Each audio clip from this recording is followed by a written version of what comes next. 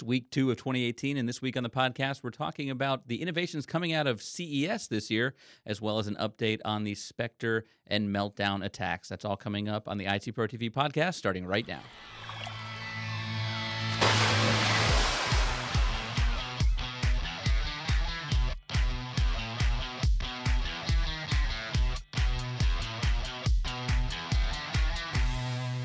Hello and welcome to the IT Pro TV podcast. I'm your host, Peter Van Rysdam, and I'm joined, as always, by Mr. Don Pizzette. Don, how you doing today? I'm doing just well, and, just ready to jump into week 2 of IT Tech News. Yeah, and week 2 these days means that it's CES going on, and I think it's still called the Consumer Electronics Show. They might have changed it, actually. Don't they just call it CES now? It's not even a... Their official branding guide for press says, just call us CES. And, it used to be that this was a huge event every year for tech people like us, but I saw it, and I couldn't find it before the show, but there was an article last week that they took the top 10 tech, top-selling tech things of 2017, and none of them were announced at CES. They were all announced at like private company events. And so they were saying that the biggest names in tech aren't coming out of CES, but you still get to go there and see a lot of the crazy new things that companies come up with. So it's a neat conference. Yeah, we went, I think, 2 years ago now, and I remember, I don't even think Apple was there. And if you're looking at top gadgets and things sold, that's going to be iPhone X. iPhone 8, and probably down the list will be a couple of things, the new iPad or something like that. But a lot of those companies, they put so much effort into the big launch events that they do that it just doesn't make sense to go there as well. But CES has almost turned into the concept cars that you would see, and then it's not necessarily the production cars, but it's where we kind of roll out and gauge consumer interest. And the first thing we want to talk about was a new monitor from NVIDIA. I know there's been always at CES, it seems like we're talking about what's the new big monitor or the biggest thing that's out there, normally in terms of TVs. But this one is actually a computer monitor, right? That's 65-inch 4K 120 hertz for gaming. Yeah, computer monitors have always been, more expensive than televisions and usually not very large in size. So a 27-inch monitor is pretty much the biggest that you find in most places, maybe something like a 34-inch. So NVIDIA decided to go all out, and this one, it kind of highlights a few different things. We have an article from Android Police here where they were highlighting it. It's a 65-inch computer monitor. It's 4K. 120 hertz, right? So a really fast refresh cycle, and it is developed as a gaming display, but it's got Android TV built into it. Now, I thought that was really interesting because it's a computer monitor, so you're going to have it hooked up to your computer.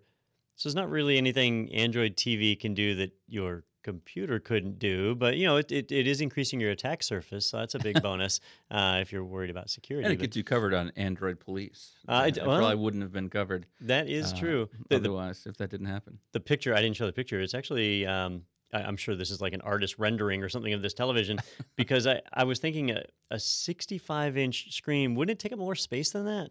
You would think, so is that why they don't get that big? Because it's just a desk space issue, or is there a reason that you're mentioning monitors are more expensive a lot of times than computers or than TVs? Why is that? In the olden days, it was the dots per inch, the DPI of the monitor. That on a television, the dots, like on the old CRTs, they weren't actually dots. They weren't even square. They were more like rectangles. And on a computer monitor, they were square. So it was different. And that was why you couldn't hook a Nintendo up to a computer monitor. They were just too different. But nowadays, the technologies have come a lot closer together. But televisions are still a lot more friendly with being stretched large because they can blur their images a little bit. You can't do that on a computer because if you have text and you blur the edges, it's bad. It makes it hard to read. So computer monitors typically have to be crisper and usually have a higher refresh rate, especially if you're doing gaming and things. So this one being at 120 hertz, that's pretty significant. And most of us, they say the human eye can only perceive up to 60 hertz. But if you're doing things like virtual reality or in 4K, you've got these different quadrants in the monitor that are being rendered. That all requires a higher refresh rate, and it usually means more expensive. So I kept digging for a price on this one. They did not indicate a price. I imagine this is going to be many thousands of dollars, probably $5,000 or more. It'll be expensive. And it's one of those things that we'll probably see in the next couple of years. The price starts to come down, and everyone has a 65-inch, 4K monitor on their desk. But I was saying with TVs, you don't want to use a TV as your monitor, but you might want to use this monitor as your TV as well, because it seems to have specs that definitely compete with most of the good televisions out there. And it's not like the old days where you actually just couldn't hook a Nintendo up to a computer monitor without having a scan converter of some sort. But these things, they have HDMI on them. You can. You just hook a regular consumer device up to them. So I don't know. That line between television and computer monitors has blurred significantly. But 65 inches, I'm not going to put a 65-inch monitor on my desk. That's a little crazy. Yeah, and I don't know what it was called, but I remember with the Commodore 64, my brother and I had the little 13-inch TV in our room, and we just had the little switch on top. You would toggle it back and forth. So, that was a great one. The other announcement, or one of the other announcements we saw from CES, was Asus announcing the Chromebox 3, which has some pretty beefy specs that are in line with a lot of great Windows machines or even Mac products. So again, this is one where I know we were talking about what's the price going to be. So this was another one. It's coming from Android Police, where the Chromebook environment has really exploded. A lot of Chromebooks that are out there. I have a Asus Chromebook that I use that I tote around with me whenever I travel. Chrome OS has just evolved a lot. And last year, they started rolling out the functionality to run Android apps on Chrome OS, and that's done so well that Google actually killed off their Pixel C tablet, and they don't even sell an Android tablet anymore. Like, there is no official Google Android tablet. Instead, they're banking on Chrome OS as the future. Well, these Chrome boxes, they didn't get a whole lot of attention last year. In 2017, there were no big Chrome OS desktops. It was all Chrome OS laptops. So it's neat to see Asus do a refresh on this. I was surprised to see that they are bumping up to a 8th gen Intel processor. So pretty cool stuff there. A lot of power behind it. DDR4 memory and 802.11ac wireless, USB 3.1, all the latest and greatest features. So these are desktop class really at this point. And in the past, these Chrome boxes have all been $200, $220, right around in that price point. So far less expensive than buying a desktop computer. And Chrome OS is so much more powerful now that if you need a desktop, if you have a school lab or shared computers, most people use web-based applications these days anyway. So a Chromebox is perfectly suited for that. You stick it on your 65-inch NVIDIA monitor, and you're ready to rock. It's going to run like a dream. Now, and since they don't have a screen on it like a Chromebook or a touchpad or keyboard, there's some cost savings for them there. So maybe that's how they're able to put in some beefier stuff and help get the price down. And I wonder, will it come with Meltdown Inspector pre-installed already, or the patches maybe? I didn't think. What if they put a marketing spin on this and like Meltdown becomes a feature? Like, sure, access all of your logs at any time. So there's another cool thing that we saw come out of CES that really caught Don's eye, because Don is just in love with anything that he can take and turn a phone into a computer. I mean, he's even gone so far, as we joked last time, of putting the little keyboard on his on his phone to try to make it a computer at that size.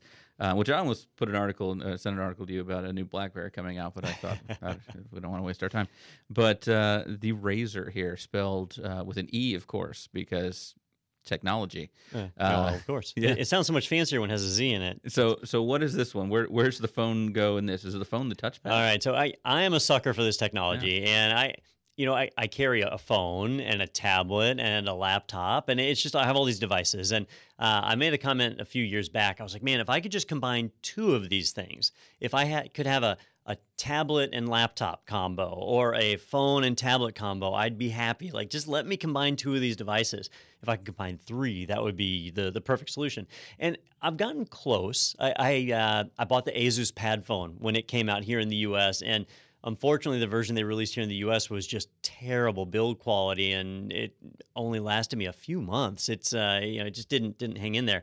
The Apple iPad, when they did the iPad Pro, I got one of those because you stick the keyboard on it. Now it's kind of laptop tablet combo, but you're locked into iOS, and so you don't have a whole lot of flexibility there as far as running standard tools.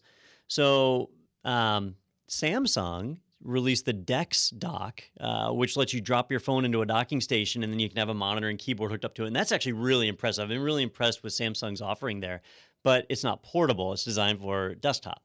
And I know it's dead now, but didn't Microsoft tout that you could do this with a Windows phone and when they released some of the Surface stuff originally? Yeah, and what they did is they made the software to do it, right? Their Continuum and all of that.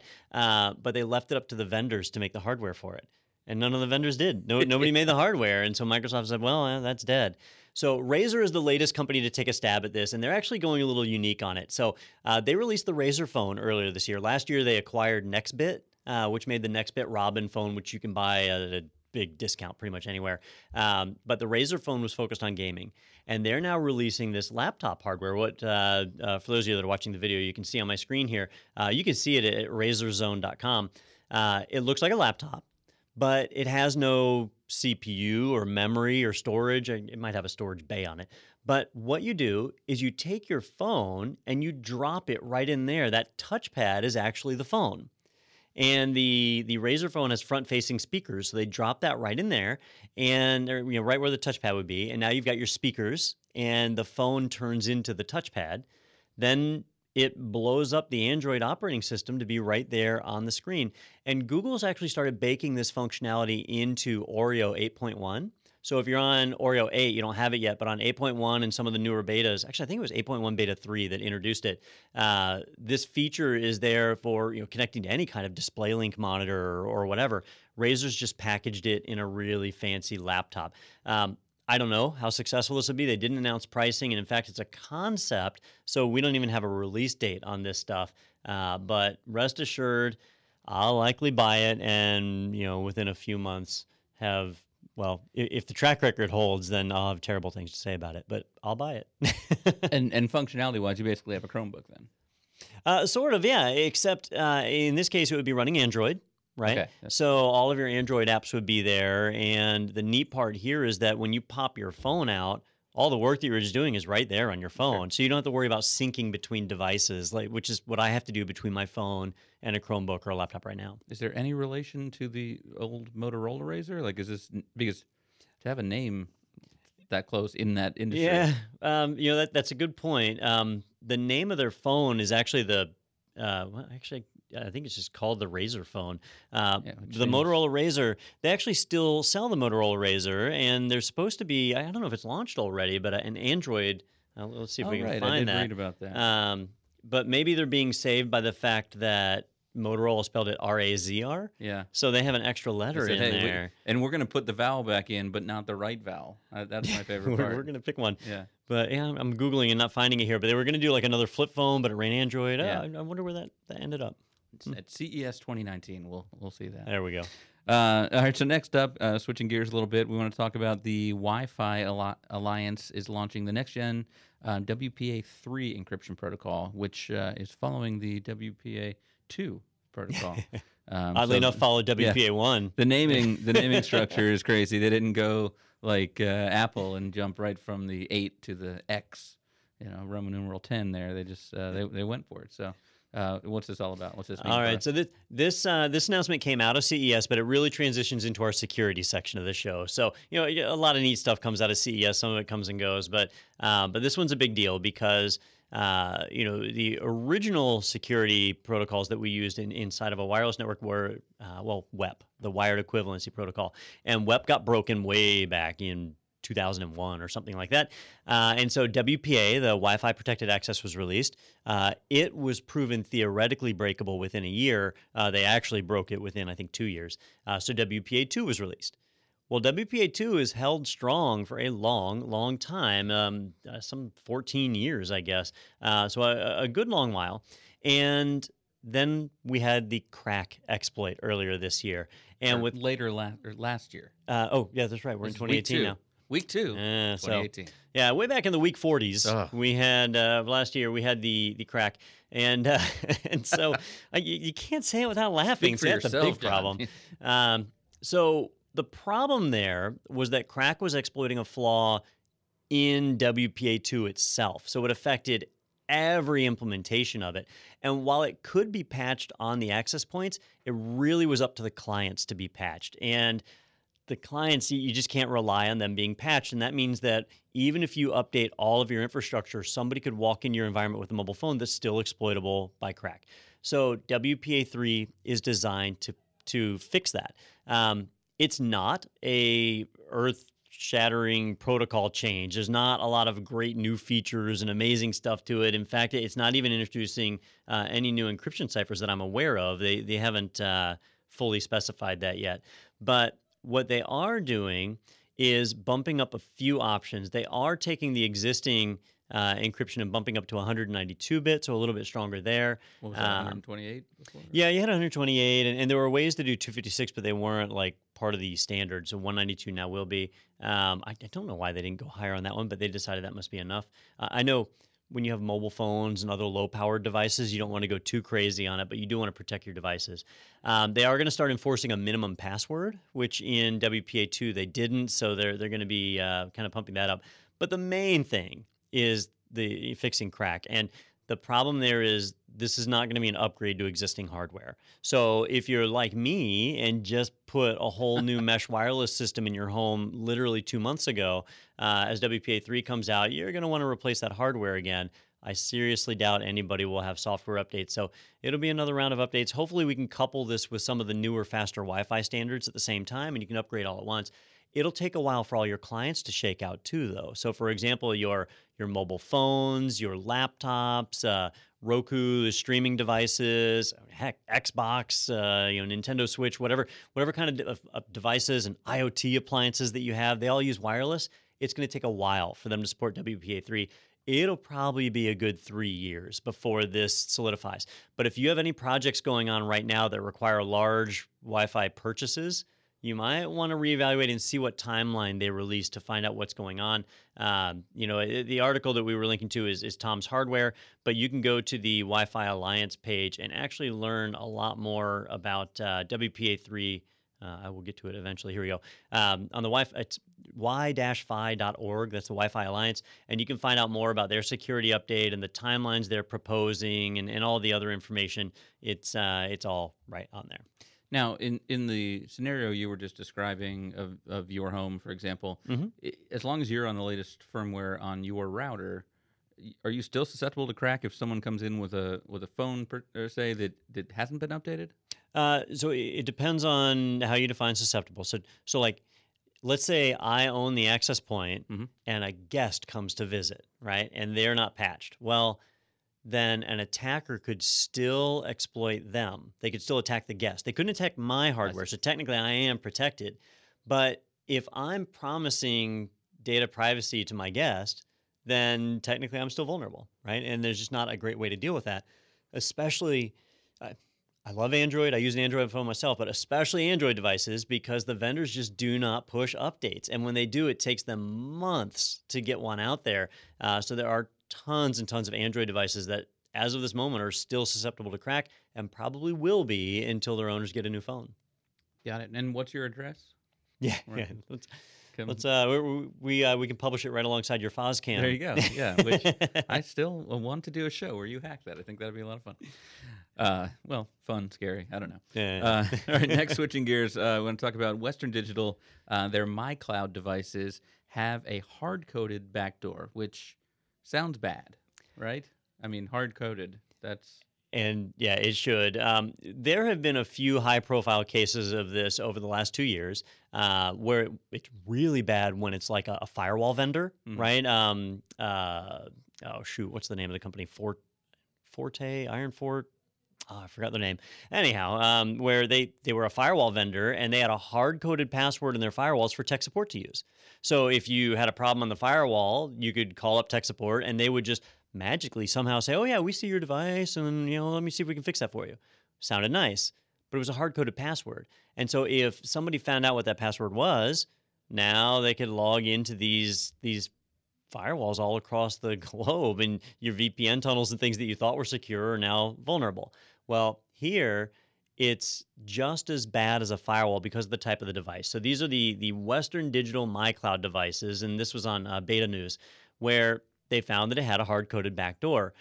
But these devices are designed to make it really easy for you to back up, right? So you stick it on your Mac, your Windows machine. I don't think they do Linux. And you back up your data, and it connects to a cloud account, and it's backing up to the cloud as well. So you've got 2 copies of your data, which is awesome. Except, thanks to this hard-coded password, and what the article goes on to explain are easily guessed names. The aliases that it creates for these drives follow a predictable pattern that an attacker could easily guess that, access your drive, and now have access to your backup. Well, what's in your backup? Everything that's important to you, at least. And so now they have access. And they even published the username is mydlink, BRIONYG, which is probably someone's name, which you can probably find them on an unemployment list somewhere. But the password is ABC12345CBA. Notice they flipped ABC around there at the end. So I think that's a pretty high level of security. Yeah. Remember that the biggest challenge with hard-coded passwords like these is that we don't know about them. And so an attacker may know about it and we don't. And even if we do know about it, the second challenge is a lot of times we can't change them. It requires a firmware update. So the vendor has to basically agree to give up this support channel. And sometimes they don't want to. And now you're left this way. But there will be tons of consumers that bought these drives, people who are not IT experts, that bought them at Best Buy or Target or whatever, just hooked it up, did their backups and thought it was great and it was easy, and they never think about it again. And their data could already be compromised. They wouldn't even know it. And these are people that wouldn't have gone in to try to change the name of the device or anything like that. So it's going to have those predictable names. And what struck me from the article is a quote here. It says, an attacker could literally take over your WD MyCloud by just having you visit a website where an embedded iframe or image tag makes a request to that device. So, that's a phishing scam where all they need to do is visit the site. And even if you realize, hey, this is a phishing scam, and don't do anything on that page, it's too late. You've gone to that page and you've done enough. So that's definitely a pretty frightening one, and one that I'm sure we'll see some fallout from coming up. And speaking of things we're seeing fallout from recently, has been the Meltdown Inspector attack, and we talked about that a lot on last week's show. But this week we're kind of seeing where we've gone from there. I think one of the things Don mentioned is it came out. It was released before all the patches were necessarily ready. So we're kind of seeing how Linux, how Microsoft and Apple, to name a few of the most important ones probably for most people, how they're handling those rollouts of those patches. And Apple's has gone relatively smoothly. I'm going to go ahead and say that some Linux and some Microsoft have not. So the first thing was Microsoft basically said, we're not going to give you this update unless you've updated your antivirus. Is that kind of... So this one, it kind of snuck by the wayside, so it didn't make it into headlines. I think that's probably what Microsoft intended. There's a challenge, right? They've run into a few challenges with their Meltdown patches. First off, like older AMD systems were just locking up and failing to boot after the update was applied. And so that created a challenge, and they had to go back and update the patch for that. But the next thing he bumped into was that a lot of antivirus products operate in they'll call it something fancy like stealth mode, right? But what it really is the antivirus product acts like a rootkit. It's trying to hide itself from not just the operating system, but from any application that's running. And that way that the antivirus can better detect viruses without being detected itself. There are actually several Trojans out there that can, once they've infected your machine, they can detect and disable your antivirus if they know it's there. So a lot of antivirus products will use hypervisor technology, just like any hypervisor, Hyper-V or VMware or whatever, to basically hook themselves underneath the operating system and go undetected. Well, Microsoft's Meltdown patch actually breaks those. And it breaks that antivirus, and it breaks it in a way that'll usually just result in the machine blue screening and then locking up. So it's not like, oh, your antivirus doesn't work. It's, oh, your computer doesn't work. So Microsoft had to make a decision, and I don't know what the right decision here is, but basically what they said is, we can't roll out the Meltdown fix to a computer unless we know their antivirus software is going to function right. And so they made a decision. I've got their page right here. So this was announced on January 3rd, just a few days ago.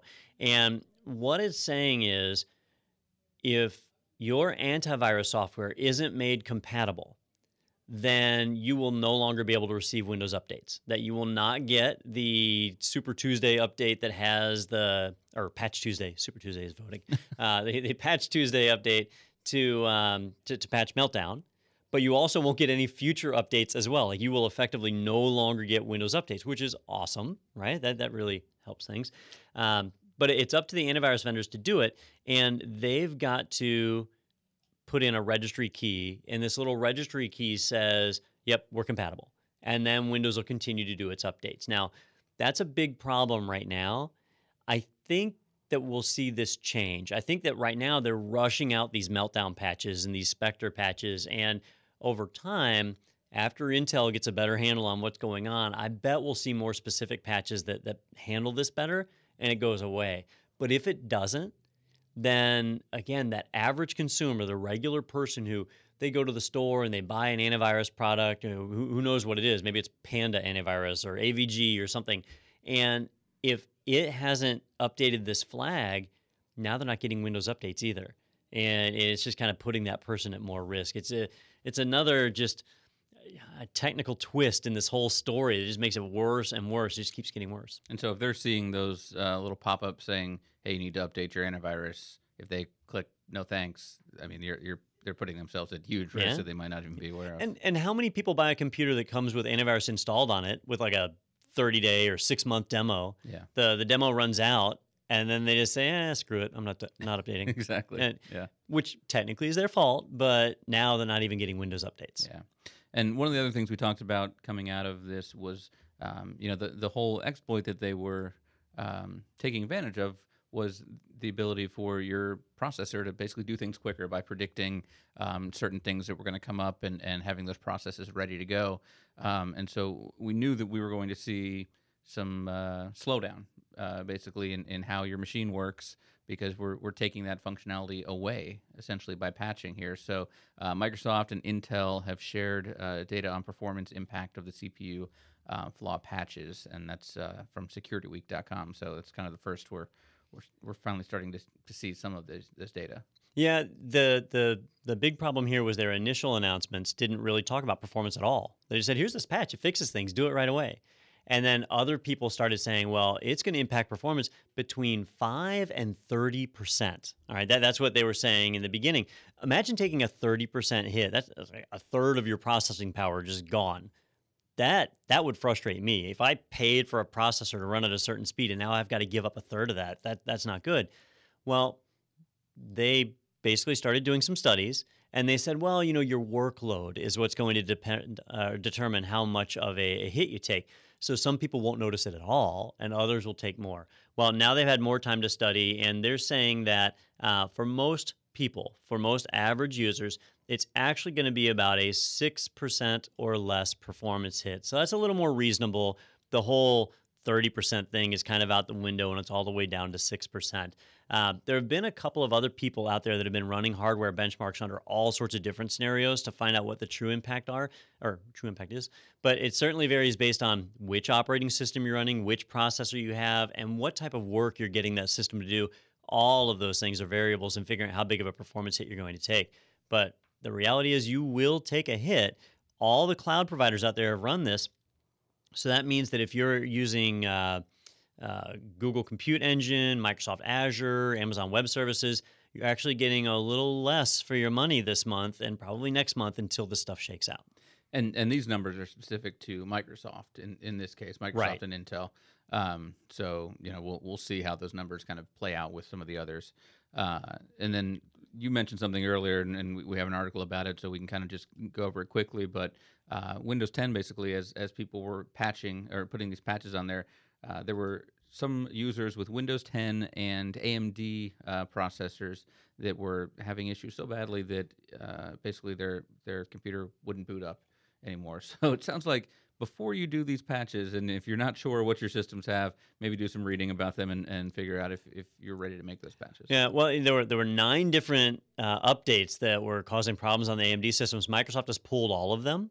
So you're actually safe to update now because they've been pulled. But if you had already done the update, then you were in hot water. So these were older AMD processors that were affected. So again, if somebody's running an older system with an AMD processor, they're not the kind of person that has good backups of their data. They're not the kind of person that pays attention to updates. Techie people, even if you love AMD, you're not going to run old ones. You're going to have a newer one. It won't be a problem. So it's all about the target audience on this one. And unfortunately, it was non-computer savvy people that were hit the hardest. Well, my parents have an older AMD computer, but luckily they have the Western Digital MyCloud. Oh, so yeah, good backup. So they've put all so now their data's everywhere. So that's a great backup. Let the hackers take your data, and now I just have to go get it from the dark web. Well, did you verify their backups were up to date by logging in with the pre-built password in the back there and figure that out, and everything worked. Now, on the flip side, people that probably are more computer savvy, those running Linux, specifically in this article, Ubuntu, they were running into some problems as well. And it sounds like a pretty similar situation where those running Ubuntu and doing the patch were having issues where, again, the computer just wouldn't boot back up and all kinds of problems. So that one's been pulled now, and we've got a new patch, it looks like, there, but still a lot of headache for a lot of people. Yeah, that kernel update that went out, it actually broke a few things. I use VMware Workstation on Linux, and it broke that. And so they rolled it back, and then they've actually already deployed an update after that to fix it. So this is another one where if you downloaded the update while it was out, then it kind of broke things. But if you didn't, it's safe to upgrade now. They've pushed the fix out. But it just shows that when you have a security flaw of a critical nature and you rush to get the first patch out that you can, you just don't have adequate time for testing. And if they took time to test, they could eliminate these issues, but then they would be getting criticized for how long it took them to push out the fix. So they have to pick and choose. And for all the systems that we hear about that fail to patch and run properly, there are 10 times more that all did patch properly and are protected. So it's a part of the growing pain process. But nobody is immune from this, right? Every operating system, they've all experienced some kind of pain with security updates these last years. Yeah, and again, we go back to what we talked about in the last podcast, is there was a system in place to alert all these vendors about this and let them make their patches, but then it still was released ahead of that time to the public, at which point this kind of became the mad dash where these kind of mistakes happen. I know we talked last time about will this affect mobile or not, and turns out it did. And I know I got the update on my phone, and those things have all been going smoothly. But yeah, it's tough when you kind of put that pressure on people to get those changes out very quickly. And speaking of the phone side of things, right? So there are these two attacks, Meltdown and Spectre, and on most phones, Meltdown wasn't a problem, but Spectre was. And so the updates are going out for that. But there has been a lot of talk, a lot of people calling out saying, hey, we've got to break the Intel monopoly. We've got to get non-x86 processors out there. Would it kill us to have open source processors, right? The RISC-V or RISC-V project makes an open source spec for a processor that's been around for years. So they're saying, what about these initiatives? And ARM, which ARM processors are used in most cell phones these days, they've actually been kind of making headway in the data center space and starting to release some desktop and server class processors. And so there's been a call to start transitioning to that, or at least to have the option to say, if Intel truly botches up, who do we even switch to, right? So we are seeing a lot more movement there. Red Hat a few months ago had announced they were working on Red Hat for ARM processors or RHEL for ARM processors, and they've already got some betas out for that. Fedora this week actually promoted the ARch64 or the ARM64 platform, there we go, to one of their officially supported platforms. So now they're actually going to be actively developing Fedora to run on that. So we'll see more and more of that over time. It's nice to have options. ARM processors don't have the same muscle behind them that an Intel processor does as far as performance, but they're very stable processors, very powerful. They can do a lot, and you can have a lot more of them because they run significantly cooler than the Intel ones do. So we'll see where that goes in 2018. All right, so now I mentioned that Microsoft's had some problems, Linux had some problems, and things went relatively smooth for Apple. with their rollout of all that. So we had to go in and find something that Apple had done wrong in this last week, and we did. But I think this is one of those clickbaity kind of headlines. I've been making a lot of fun about High Sierra, of how every time I go to update it, and I'm notified basically every day by my computer here to get on that High Sierra train. Is every day I hear something new about something breaking, something not working with it. So this time around, it says Mac OS High Sierra's App Store system preferences can be unlocked with any password. Which, wow, any password you can get in, but my App Store preferences are that's not a big vulnerability, I don't think. Yeah, it's one of those things where it's more embarrassing than anything, because it was just last month or month before last, I guess, that Apple had what in my opinion was just like a grievous violation of end user trust by making it where you could bypass the privilege elevation credential screen by typing in username root and no password. Like to be able to gain privileged access like that so easily, that should be impossible, right? So that was a big deal. That was a big security flaw, and they should be embarrassed, because I mean that's pretty much as bad as it gets. But then to fix it, they rolled out an update, or a patch, and then their next update undid the patch, and it came back, which we talked about in the show. And so 10.13.1, you had the patch. 10.13.2 undid it. They had to release 10.13.3 to finally patch that. So they had a lot of missteps on that one. And then here we are just 2 months later. And as long as you know the username of an administrator, when you get to that security preference screen for your application, you can punch in any password and it'll accept it and it'll let you through. It's embarrassing to see authentication like that on a privilege escalation screen. Even though the settings in there aren't super critical, there are things in there that control like how you do updates. So an attacker could actually turn off your updates and now just wait until the next security flaw, which apparently will be in a month. And once they have that, now they've got an attack vector on your machine. It does require physical access, just like the last one, so it's not like rampantly exploitable. It's more just embarrassing. Your privilege escalation prompt should be the most secure thing on your entire system. Well, for me, I'll stay here on Low Sierra for at least another week. I know everyone in the office here who has upgraded their docks don't work anymore. The Anchor docks that we have for their monitors and mice and keyboards and USB sticks, which are very important things to have when you only have these USB-C inputs here, and all the USB keys I had don't work anymore. So I'll just stay on Low Sierra for I'm calling, I don't know if that's a term, but I'm gonna go with that, Low Sierra, for just another couple weeks here, apparently a month, because that's about the timeline between updates. So let's switch gears now to the cloud. And this first one here, Google Calendar on the web is finally moving to Material Design, and that's rolling out to G Suite customers. So what are we talking about? So 'Cause you were excited. I was excited, or I am excited right now. I like Google. I use a lot of Google products. I use an Android phone. I started using Gmail for my personal email the first year it was available. So I've had a Gmail account for a long time, 16 years now, however long it's been. And I've said this about Google, that they will launch a great product that is designed to scale to millions of users. They'll launch it, they'll put it online, they'll make it available, and then they'll abandon it. And you have products like Gmail that have been... Like Google Wave. Well, so that one, right, they killed off after a year. They actually have gotten a little more aggressive with killing services off, some that a lot of people use. Yeah. But in the case of products like Gmail, where tons of people use it, they just don't change it.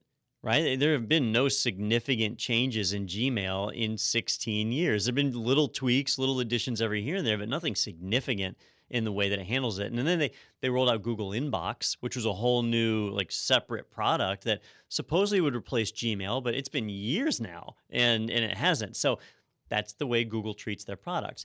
Google Calendar and Google Contacts and Google Tasks, right? These three parts of their kind of collaboration suite, have been like horribly neglected. I don't think Google Calendar's ever really had an update. I know Google Tasks absolutely hasn't. That thing has been truly abandoned. I don't know why they haven't killed it off, but to see an update like this, just to see it was exciting. Now, they changed it to use the material design specification, which if you're not familiar with that, probably 6 years ago, Google with Android said, we're going to switch to this new material design where we have flat icons and there's a lot of circles and things. So it just makes it look a little more modern and fancy.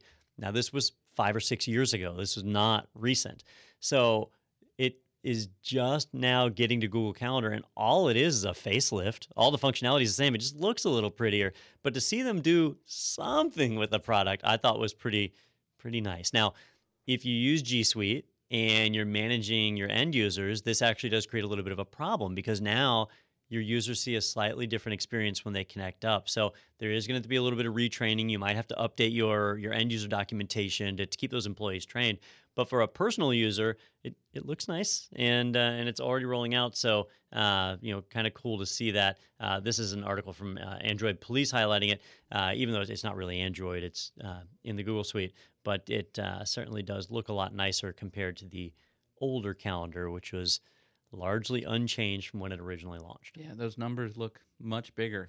So that's very exciting for those of you looking at your calendar. Yeah, the designers are getting older. Their eyesight's not what it used to be. Like, time for a redesign. It's for the boomers and the baby boomers. It kind of reminds me of the whole Microsoft Metro UI thing that they were pushing when they had the Windows Phone and everything. That was their whole new design look. It's kind of a similar process. But so switching gears now over to the Azure side. This is from Azure's website actually. It says maximize your VM's performance with accelerated networking, now generally available for both Windows and Linux. So how does that help us? All right, so on the Microsoft Azure platform, actually on most of the cloud platforms like Google Compute Engine and AWS, when you spin up a virtual machine, it has a network adapter that is a virtual network adapter. And even though they use Type 1 hypervisors and you get access to a portion of a real CPU and a portion of real memory, you don't actually get access to a portion of a real network card. Instead, you get access to a para-virtualized network adapter. And that means that it's up to the software to determine what kind of speed you can get. And there have been limitations up in the past. So Microsoft just rolled out a new shiny virtual adapter in their environment. And this one has a maximum speed of 30 gigabit. So significantly higher than what we were getting before. So in the past, if I wanted to have 30 gigabit of traffic go to a server, I had to add more than one adapter and balance across them to get it. But now I can go down to one adapter. Or some people would just do more than one server and spread across the servers to get it. Well, now I could do this all in one server because you can get 30 gigs on a single link. So that's a big improvement, and it's really easy to roll out. Any new virtual machine that is rolled out in the D-class series and F-class. Actually, E-class too. I missed that earlier. So the D and E classes, F and M. All right. Apparently, I didn't pay much attention earlier. I just thought it was the two classes. But they rolled it out. It was also really cool to see they rolled it out not just for those VMs, but for multiple platforms. Microsoft recognizes that they are launching a ton of Linux VMs these days. So a new feature like this you'd expect to come out for their Windows VMs first and make it to Linux later. It's already launched simultaneously on the Windows servers. We've got the Red Hat Enterprise Linux, Ubuntu, CentOS, SUSE Linux, and I thought there was one more. Maybe that's it. So anyhow, a bunch of the different platforms all available right now, and you can take advantage of it and get more bandwidth on your VM. And you can take advantage of it if you know how to be a cloud administrator. And that's our next article here, that there is a lack of cloud skills and training, and it's beginning to take its toll on the workforce. And, this is something we've talked about in the past, that there's just a shift now in what job roles people have, and you used to need to have that person on site to manage, all the things that were in your networking closet. Now maybe there's a lot less stuff, but it's all going out to the cloud, and that's a new skill set.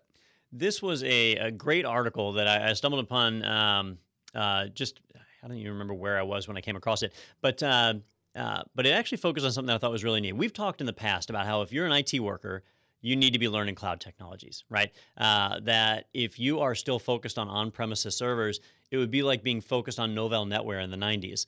That technology is going away and being replaced. These data centers, these cloud solutions, provides such a more robust solution and can save you so much money that it's foolish not to use them, right? So as IT workers, we recognize that, and it's fun to learn this stuff anyway. So we start poking around with AWS or Google Compute Engine, Azure, or whatever it is you want to use. Rackspace, the Linux hosts that are out there, whatever it is you want. But where we're seeing a problem is, and what the article doesn't say in the headline here, is lack of cloud skills and training begin to take its toll. And what it should say is on IT leadership. Because if you go through and read the article, it's talking about IT decision makers, right? And they found that 71% of IT decision makers believe their organizations have lost revenue due to lack of cloud expertise, right? If you're running on-premises servers, the odds of you having outages are higher, right? The maintenance cost of maintaining that hardware, the replacement cost of maintaining that hardware. Your electric bill. Yeah. They're just simple things like that, and space and rent and air conditioners and all those things. All of those things add up, right? And if you want to do them right, you've got to have the staff and the funding for it. Or you can just rent space out of Azure or Rackspace or AWS. And they've already got world-class employees that are already doing this stuff, and you can have a more stable environment that can scale much larger, much more quickly. So those are things that if you take advantage of it, you can make your company better. But if your leadership doesn't buy into that model, if they say, no, we're not doing cloud, we're keeping our data right here. If we go on the cloud, we're going to get hacked. Well, they need to learn. They need to learn exactly what it means to put something in the cloud. They need to learn about hybrid clouds. They need to learn that yes, you can get hacked in the cloud. Yes, you can get hacked locally. It's all about how you secure it. What are the steps you need to be doing? How do you responsibly deploy this technology? And now that they're actually seeing this starting to hurt companies, hopefully we'll see more of this coming down the line. So I thought it was really cool that they weren't focusing on the IT worker, which is what I expected when I read this article. I was like, oh, great, another one telling us, learn the cloud. We already know that. But it was focused on leadership, saying, man, the decision makers, the people who have their hand on the dollar bill, they're the ones who really need to make sure they understand what does a cloud have to offer, how can it be leveraged properly, what is a provider that's safe to go with, because you don't want to go with bobscloudhosting.net. I want to go with an AWS or somebody who's a really big player in that space so that we have access to the resources. And it's confusing. When you go to the AWS page and you look at their list of services, there's over 60 different services. And most of them have silly names, so you don't even know what they do. If I said, oh, we really need AWS Redshift, what does that even, you don't even know it's a database product, better yet, what kind of database. So that's really challenging for anybody in leadership to grasp. So it's important for them to get out and start learning that. They don't need to be administrators. They don't need to know how to implement the technology, but they at least need to understand what it is, how it works together, and how they can be using it to make their company better. Yeah, for example, I had no idea what you were talking about when you said the D series and the E series and the M's and F's, all that with Azure. Oh, yeah. That's just Greek to me, but I need to go ahead and get on this. But I think it's important. What you're saying is not, hey, we need to get rid of staff or downsize our IT staffs. We need to reallocate them into people that can do these other jobs now that are opening up as the jobs kind of evolve. And one way to do that would be to come up with a blueprint for a successful IT team. And that's something that Don will be actually talking about next week. Depending on when you're watching this, it's January 18th, 2018, in a webinar that we're hosting in partnership with Spiceworks. We actually have the URL down below for you to go and register for that. It's tinyurl.com/ITProTV webinar. And you can hear Don kind of talk about the way that an IT team should be structured. And it's interesting. I've seen some of the slides already, and there's talk about the ratio of staff to different people on your IT team, so you know how to scale up when you need to scale up, because it's really interesting to read some of the stats with how far behind a lot of companies are when you look at those ratios of when they should have scaled up and the impacts that could be having on their company. So are you ready for that webinar next week? It's going to be a lot of fun. I definitely encourage you, if you're around and you have the time, definitely check it out. It's free. Might as well do it. If you can't watch it while it's live, it will be recorded, so you can watch it later. It is done in partnership with Spiceworks, so you get a chance to learn a little bit about us, IT Pro TV, as well as Spiceworks. But it's important, I think, that we really stress that the cloud, it's not eliminating jobs. A lot of people say that it is, but it really isn't. That if you're a desktop support engineer or if you're help desk, cloud doesn't affect you at all. And if you're a systems administrator, then you will just administer cloud machines versus on-premise machines. It really doesn't change. Now, if your sole job is unboxing servers and putting them in a rack, well, yeah, your job's going to be affected, right? But the job doesn't necessarily go away. It's just now at these bigger data centers. Now you work for AWS. You need to go work for AWS. But if your job is unboxing a server and putting it in a rack, that's not a very diversified career. You might want to evaluate your skill set. But I want to just spend some time and talk about that with people so they understand like what is an IT department supposed to look like, all the different job roles and titles and where people fall in that. So definitely tune in January 18th. It will be available recorded afterwards too, so it'll be a lot of fun. Sounds good. And I wanted to end on some happy news, which we've been talking a lot about these exploits and things like that. And this is news that's happy to me.